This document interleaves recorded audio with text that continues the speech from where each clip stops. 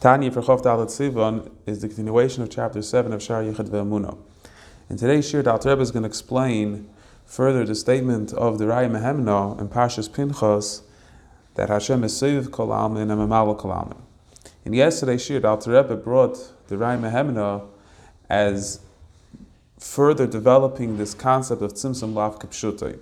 As explained in yesterday's Shir, the Alter Rebbe explains that Tzimtzum cannot be taken literally, meaning that God removed himself, the Or Ein Sof, from creation, from existence. But rather, it comes through existence, but in a way, as the Raya Mehemna says, that it can't be teifus, it can't be something which could be nitfas, like a neshama is nitfas beguf. The Eibusher is not nitfas, he's not grasped, he's not affected, he's not changed in any way, shape, or form by the goings-on of creation. Now, the Rebbe brought this as seemingly a question based on what the Tikkun Zohar says. The Tikkun Zohar says, on the one hand, les asar panimine, there is no space devoid of God. So, if God is fully everywhere, then it would seem reasonably we could assume that therefore, in the physical realms, we could grasp him because he's here. But then the statement of Raya Mehemna says, "Iu tafis b'kul v'lesman tafis bei." He can't be grasped. He can't be conscious. We can't be conscious of God. So the Alter Rebbe explains that's exactly the uniqueness of God of Tzimtzum Lav Kipshutai. That one at the same time he's here, but at the same time we can't grasp him. So to further develop this idea, the Alter Rebbe now goes on to explain this statement of the Raya Mehemna that God is Seviv Kol Almin and Memaleh Kol Almin, and how do we understand that in relation to the concept of Tzimtzum Lav Kipshutai. The idea of explaining Tzimtzum and Tzimtzum Lav Kipshutai is fundamental in understanding the concept of Achdus Hashem, which has been the main idea that Alter Rebbe is describing in these chapters of Shar HaYichud Ve'emunah, to appreciate how not only is God in absolute perfect unity of every detail of creation in terms of God's perspective, but even in the way we perceive God, and even in our knowledge, our consciousness, our cognizant understanding of God, there's perfect unity with God. And that's what Alter Rebbe now goes on to explain, that the concept of Seviv Kol Almin and Memaleh Kol Almin are essentially differentiations and distinctions in the way we as the creation experience God, but not in the sense of God himself, because in terms of God there's absolutely no distinctions between these levels, and God is fully aware of every aspect of creation, fully conscious of it, fully affecting it. But for us, we can't appreciate it. There's parts of it which is way beyond our comprehension, and therefore for us it's not something which we could grasp.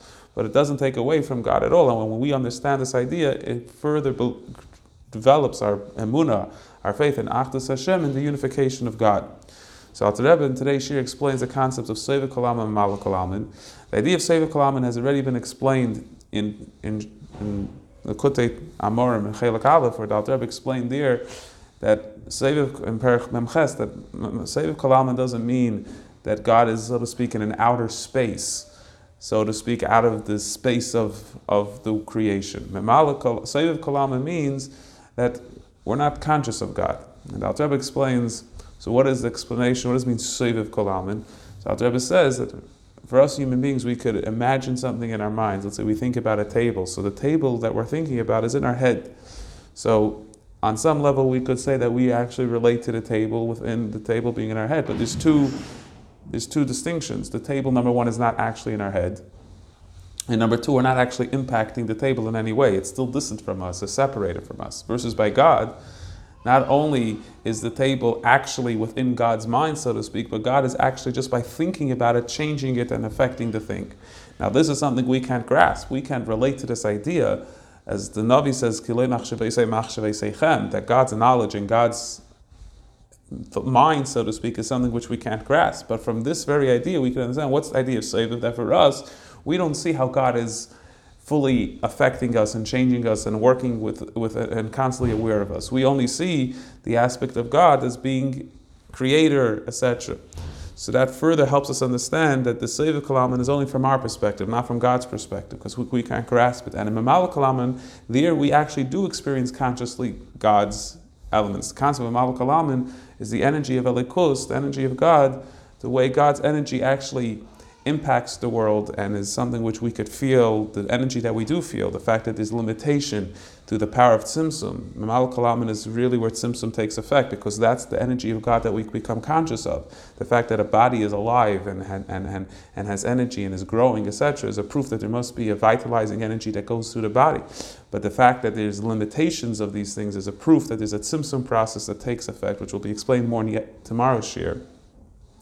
That there's a great tzimtzum that impacts that there should be every aspect of creation to have a certain shear, a certain measurement, a certain limitation, based on the fact that its energy is now been constricted and contracted to the point that it's only has enough energy for this particular thing. So the Alter Rebbe gives an example of the sun, that the sun is 167 times greater than the earth. And the earth, between the earth and the Rakia has 500 distance of 500 years travel, etc., which all represents the certain amount of energy that is contained within the earth and the sun, and the distance between the earth and the Rakia, which represents again a limitation, however great in numbers that we perceive it, but still a limitation in size, which is all related to the power of Tzimtzum impacting the Shikabi and Mamal Kolam, and the energy is coming into our consciousness, which we could see the distinctions of levels. But again, this is all within our understanding, not in essence, not in truth. From God's perspective, there's no distinctions between Mamal and Sevav Kolalmin, because there's Achdus Pshuta and absolute unity. Says Alter Rebbe, this is also the explanation, Gam Keini Sevav Kolalmin, what's explained in the Raim Hem of Sevav Kolalmin, Pirish Derech Mashal, Adam is Bein Be'ezet Dvar Chachma, when a person uses his intellect, B'sichle, to understand some intellectual concept, or he imagines some physical thing in his mind, as a Sichle Machshavti, so then his intellect and his thought, Makifim and Alatavarhu, fully encompass the idea of which he's envisioning in his mind or in his intellect, in his brain. However, by us human beings, we don't actually fully grasp this idea and have the idea fully in our brains. By God, his thoughts are not our thoughts. God's thoughts and knowledge that is actually conscious and fully aware of all creations. He does encompass all actual creation, because God is what's giving the life force for everything. So that's the concept of Sevav Kolalmin, that energy is on life force. So we don't experience it because it's something which is beyond our comprehension. So Eini Nitzvas.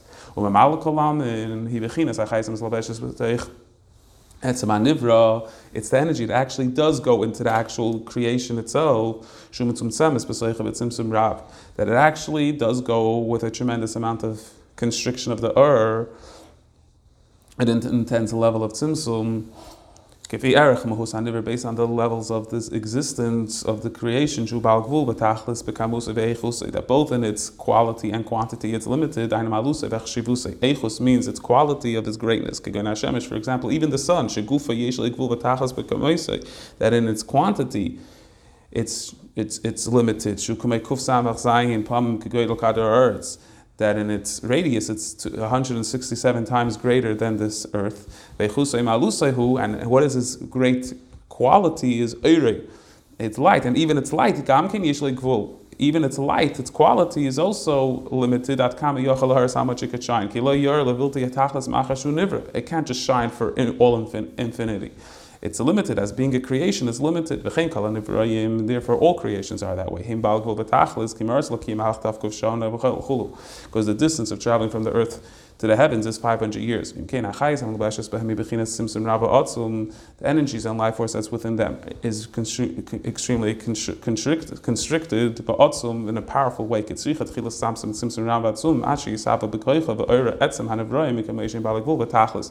in order to give them their existence in this form, there needs to be this element of existence being personified by them.